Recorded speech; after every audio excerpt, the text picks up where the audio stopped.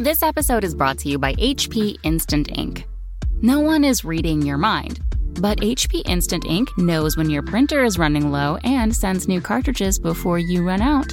So you never have to think about ink. For details, visit hp.com/instant ink Spotify. Conditions apply. This episode is brought to you by PayPal. These days, choices are everywhere. Like, for instance, the milk in your coffee. Would you like it from a cow, a nut, a tree? Everyone wants options. And now your customers have a new option in the way they pay with PayPal in person. Just generate your unique QR code in the PayPal app for them to scan and start accepting PayPal in person today. Learn more at paypal.com/US/getQRcode.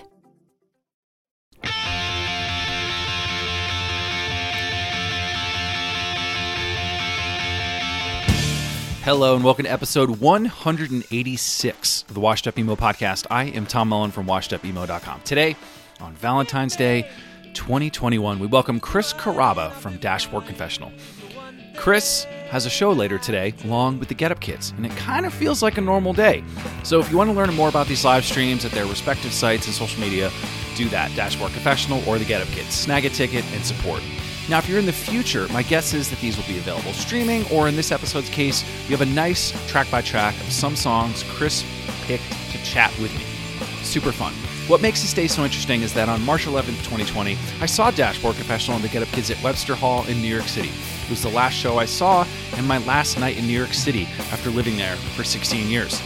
I haven't seen a show since, and it's not coming up on a year of that, and many things have happened to me personally and professionally that reset my life and the world around me and many people in my life. Chris had the same story, and more severe actually. He was in an accident and had to relearn many things we take for granted, and even this performance. It's a testament of love that he was shown after that day for him in Nashville, and to see him perform and get to play is an amazing thing. So I hope everyone enjoys the live stream. Now, you also get to watch the Get Up Kids later today, so that's pretty great, and maybe in some ways feels normal again. We're not there yet, and I hope I can see these two bands again in person, and hopefully you as well at a show soon. Thank you to the Patreon supporters out there. You help this podcast, the site, this endeavor. Check it out on patreon.com/washedupemo. This is episode 186 of the Washed Up Emo podcast with Chris Carrabba from Confessional. And if you think that I'm still holding on to something, you should go and love yourself. 'Cause if you like the way you look that much, oh baby, you should go and love yourself. I really wanted to do it on Valentine's Day, so we just did it. Must have been such a release to be able to play. Man, I've got to be honest with you, Tom. Like the state I was in before the, in the run up, as I've been, I started relearning how to play guitar probably early fall, and it just wasn't clicking. Like it wouldn't happen. And then it all started to fall in place in the beginning of the winter. But it was physically difficult. Like my muscles couldn't handle it. And even up until the week of that we taped the stream, that we performed the stream. Is it fair to say stream when we did our performance right to be streamed? Even that week before, like if I just held a pick in my hand, just the pick, but I held my arm up as if it was playing the guitar, would fatigue my right arm so hard that so completely that I'd be sweating. It felt like I was carrying furniture. But wow. The week of the stream, the week of the performance, it all released. And I was really sore after we played. But it was total freedom while I was doing it. And it was the first moment I'd had of that. And we caught it on tape. Wow. Yeah, and I was able to play, just like some people like me, like you can't even, like, there's a lot of people that know this, not everybody, but most people do probably, you're not in the room with people anymore. And if you are, it's not as many people, and it's certainly not the people you're used to being around in a lot of cases. So to be back with some of my bandmates, the ones that live close enough, and rehearse a couple of times and then play in a beautiful setting, and it really felt like a show. And everything about playing, like the connection we had to each other as bandmates, the way our voices all overlaid with each other, especially adding our friend Abby to the mix, who we play. Abby Kelly plays with us a lot, but not really live yet. We thought we would have had her on more shows by now, but then the world stopped. Obviously there wasn't an audience there, but there was a few people there, to film, and that was enough for me. It was enough for me to slip into that performance spot, and we all were playing with, like, as a group of friends, finally getting to be together. I couldn't have asked for a better way to come back. I guess the only better way to come back would have been with the whole audience there. Right. Which, I know we've texted about this, but it's so weird that last night, my last show, was your show. Yeah, we talk about that all the time, It's so weird. We share that moment. I mean, you have, like, everybody knows and will always know where they were when the realization set in. And it was staggered. It wasn't the same day for everybody. But for you and I, it was. And I don't know if you recall, but, when it was our second night in Manhattan, but we'd also been in New York for several days because we recorded at Electric Ladyland on some days off we had there. So we'd been there probably 4 or 5 days, maybe 6 days. And the city was just bustling, as I've always known it to be, having been a New Yorker for a long time myself. Just the city I knew. But do you remember leaving the venue that night? Yes. And the almost post-apocalyptic silence that was everywhere, and no one was anywhere to be seen. I walked from the Lower East Side to the Lower West Side, and I don't think I saw anybody. I walked to my old apartment, and it was like a route I knew like the back of my hand, and I was taking in everything, and I couldn't believe the silence, and I couldn't believe the solitude I had in that moment. It felt ominous. Yeah. Very similar. I remember leaving and didn't want to take a cab. I just wanted to walk, and I walked from Webster, which is 10th and 3rd or something, and then all the way to 46th and 10th, where I lived. And it was like, I can't take a cab. And then the businesses were closed. That same thing of like, why is this closed? Why is this closed? Why is this place empty? And I was like, something is just, this is not normal. Something's changing. And again, it's just with these shows, cause it's like, Get Up Kids are playing, you're playing on the same day. This happened, it's sort of almost a year, and it's just, I don't know. I always joke with people I talk to. I'm like, hey, a year from now, we're just going to be home.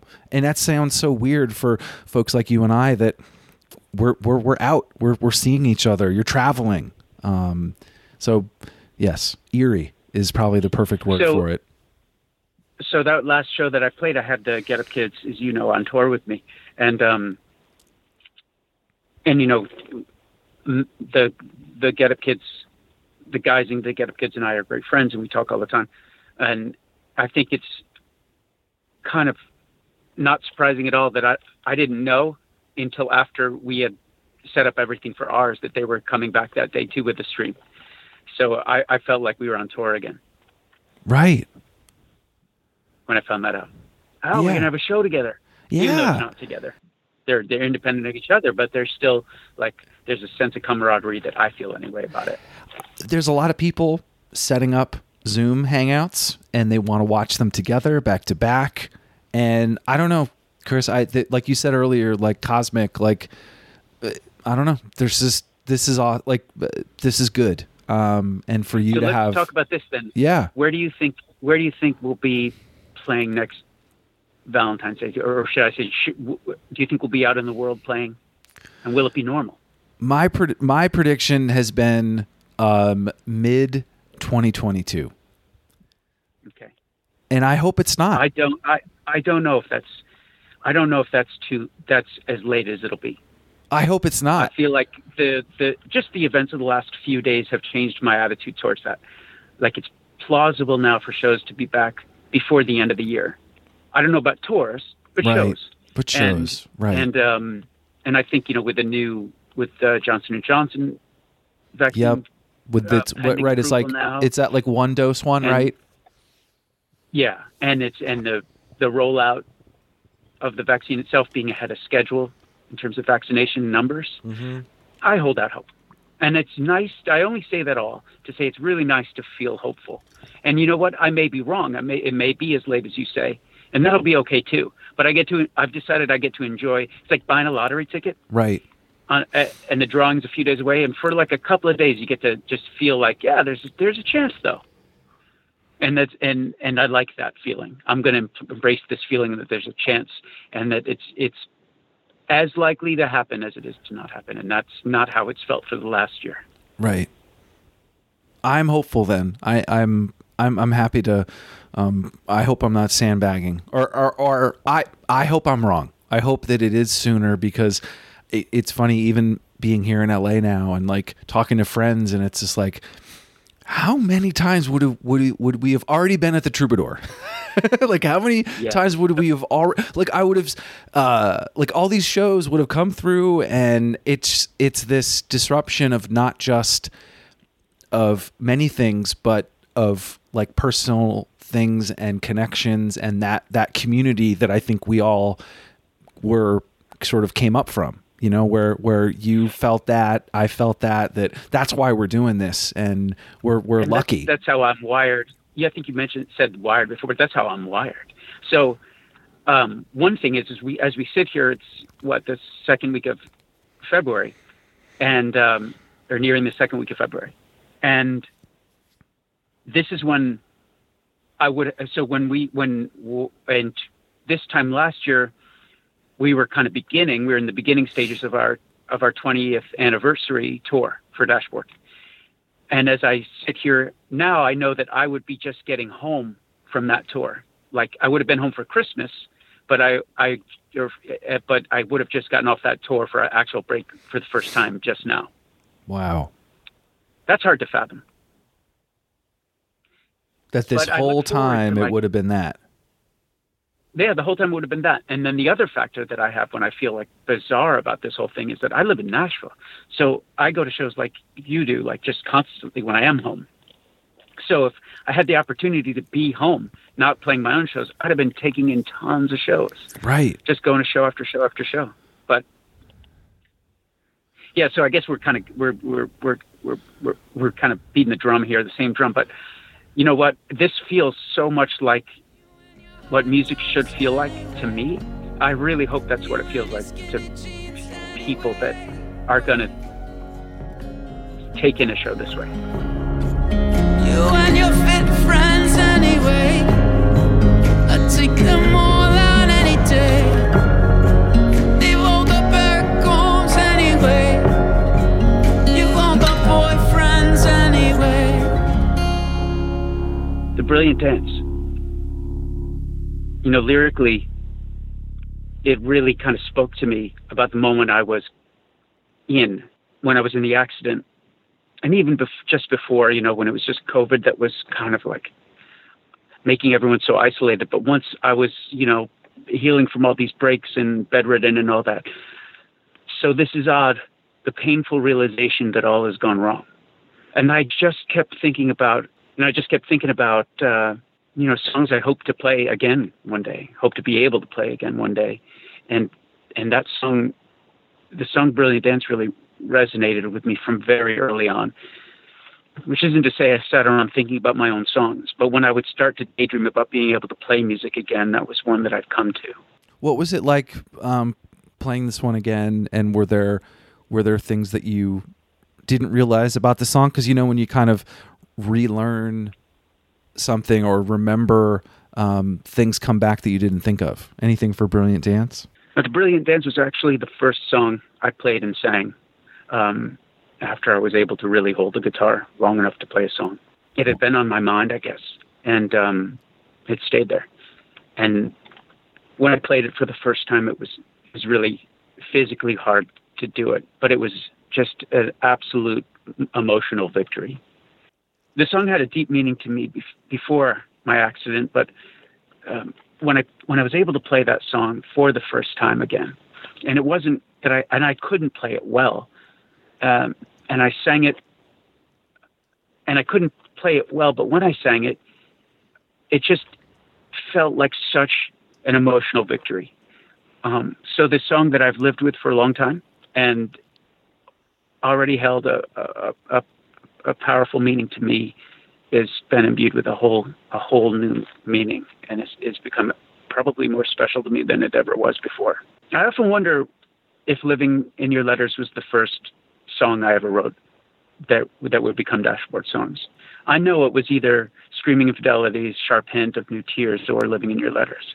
But I always come back to thinking it was Living in Your Letters. And now as I was playing my songs again, I realized I didn't even remember. It had been so long that I didn't really remember how it went. And the song felt really new to me and still does. It's like finding a free song. It's kind of like finding $20 in your pants in the dryer. It's fantastic and a little gift. Screaming Infidelities has been reinvented by my band and I over and over. And there's been a lot of covers of the song, and it just has taken on all these different shapes. And in the spirit of that, we tried to reinvent this song again when we played, and we tried to reinvent the song again as we rehearsed for the stream performance. And I feel like it really translates the way we've done it this time. What was it like playing that song and not hearing people sing back? For me, Screaming Infidelities has the audience in it. It's part of the song. So to play it without people, it has been one of those moments where I'm starkly reminded of how starved we all are to interact with each other. Turpentine Chaser has been out of the set for a while. It has a definitive live version, I think, with MTV Unplugged. And so we set out to give it new character. And as I played it, as I thought the structure might be for this performance, I tried to give more and more space within the song. I tried to give space so that if maybe you were out there and felt like singing along, it wouldn't feel like you were singing over the song. It'd feel like you were singing with the song, in the song. That's really interesting to give that song more space, because you're right. It's sometimes those things overlap, right, Chris?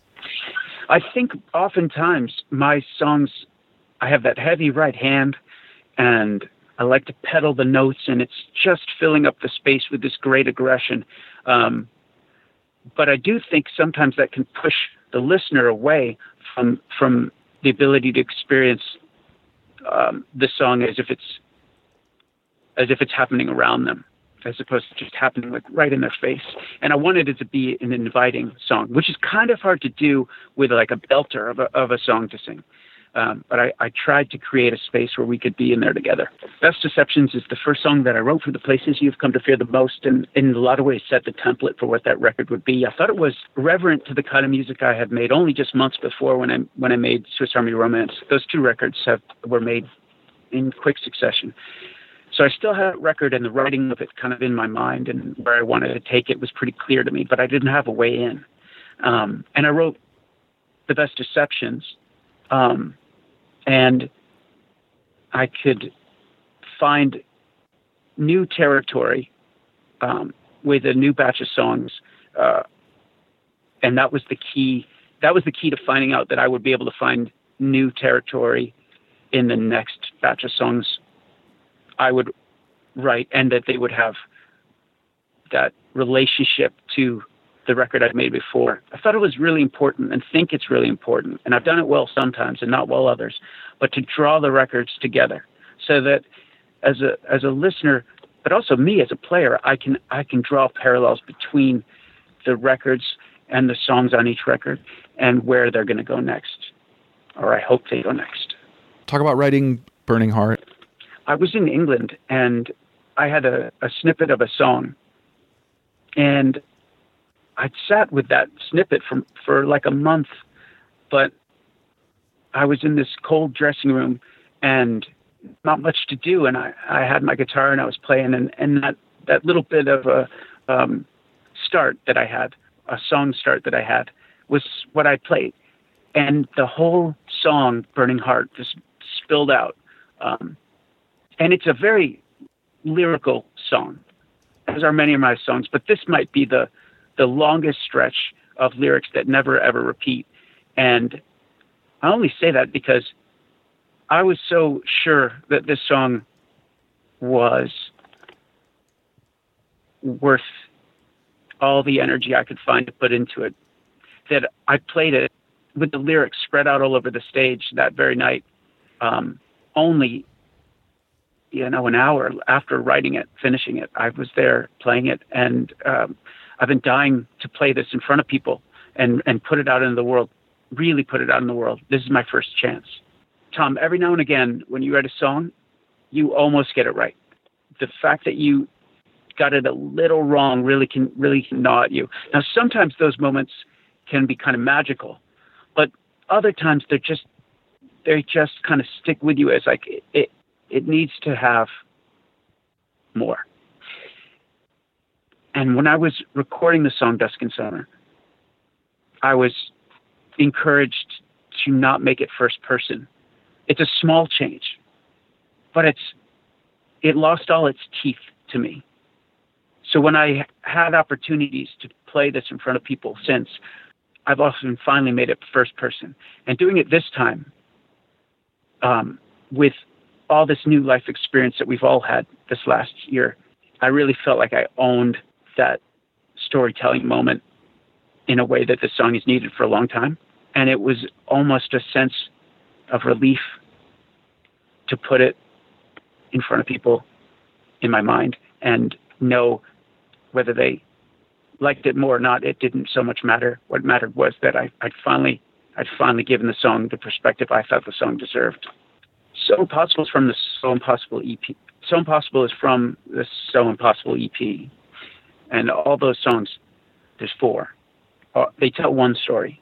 I wrote So Impossible second. I don't know the order of Remember to Breathe or For You to Notice, but I wrote Hands Down first and thought that I'd completed the story. I told the whole thing. Minutes after I finished Hands Down, I started playing at the guitar, noodling, and just the first chord that would become this first chord in So Impossible sounded like more song, sounded like more story. So I chased it. And again, another song just spilled out.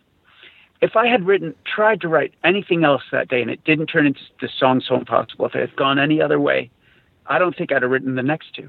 I don't think it would have been what would be later a 4-song story. It would have just been one thing, and it would have been a snapshot. I feel really proud of So Impossible because it kind of gave me the gift of being able to broaden the story at the time.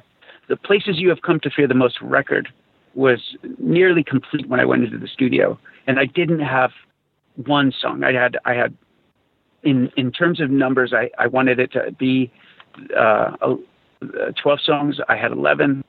I thought to myself, well, that'll be good enough, but it just kept sticking in my head like that's almost the full length I want to make.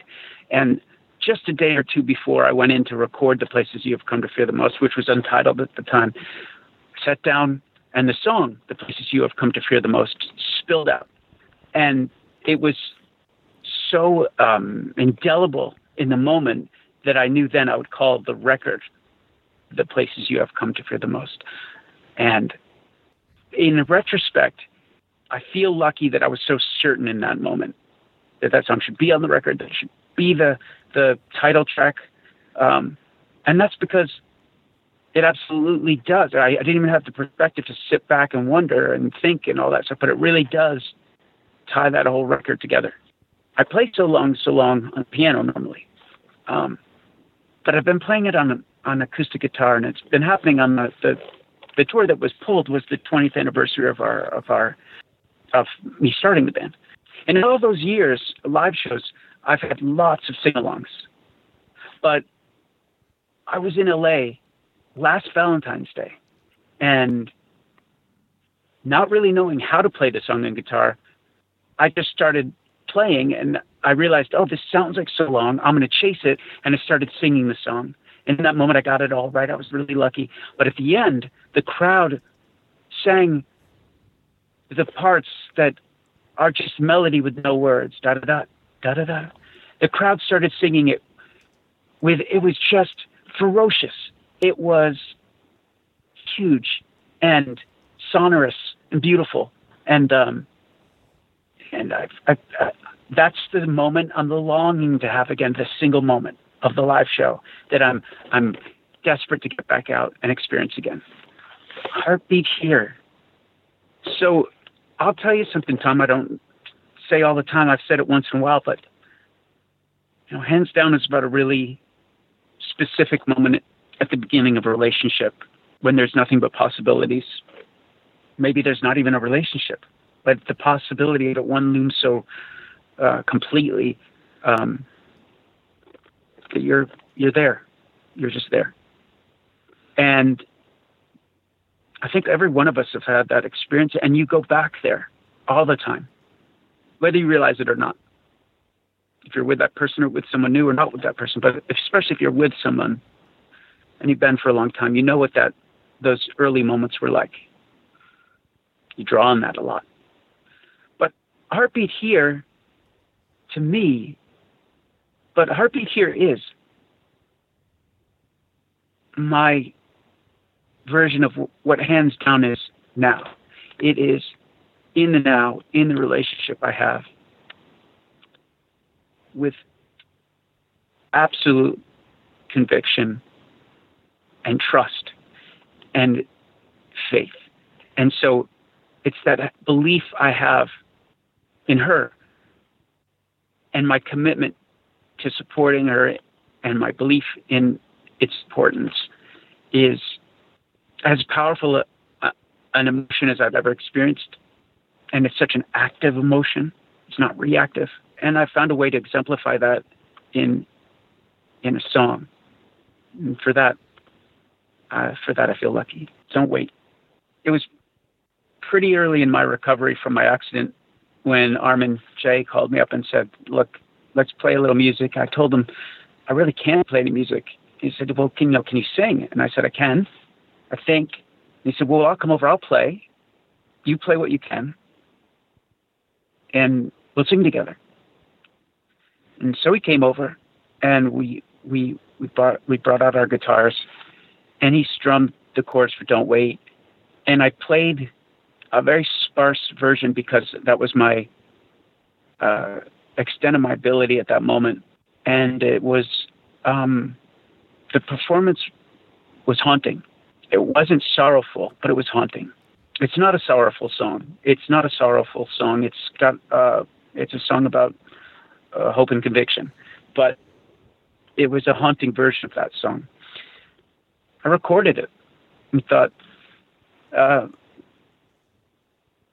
recorded it for reasons I don't remember now. I don't remember it sounding good, and I certainly didn't want to remember like what I sound, and I certainly didn't want to remember what I sounded like on that day, with so little ability, And I'm glad I did, because what I captured on that tape, what AJ was doing, what I was doing, it added up to more than I could have expected. It really became more when I thought it was becoming less, when I thought it had become less.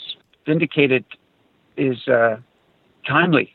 I felt victorious. I felt redeemed. And I am victorious and I am redeemed. I had a difficult thing to get through. I had lots of support. I know everyone can relate to that on some level because I know everyone has been affected this year beyond COVID. But I just felt this, to be able to play music again and have it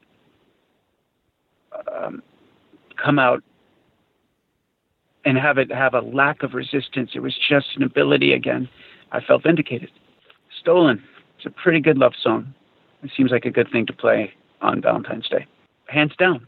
This song was the introduction to so many people from my band. And for many people, it's some kind of anthem. And for me, it's about the best day I've ever had in my whole life. Tom, listen, thank you so much for being there for me when I was going through this, and being so encouraging as I've been coming back out of it. But I also want to say, there's fans out there lots of them that I know them well. I know them personally. I've known them for years and years.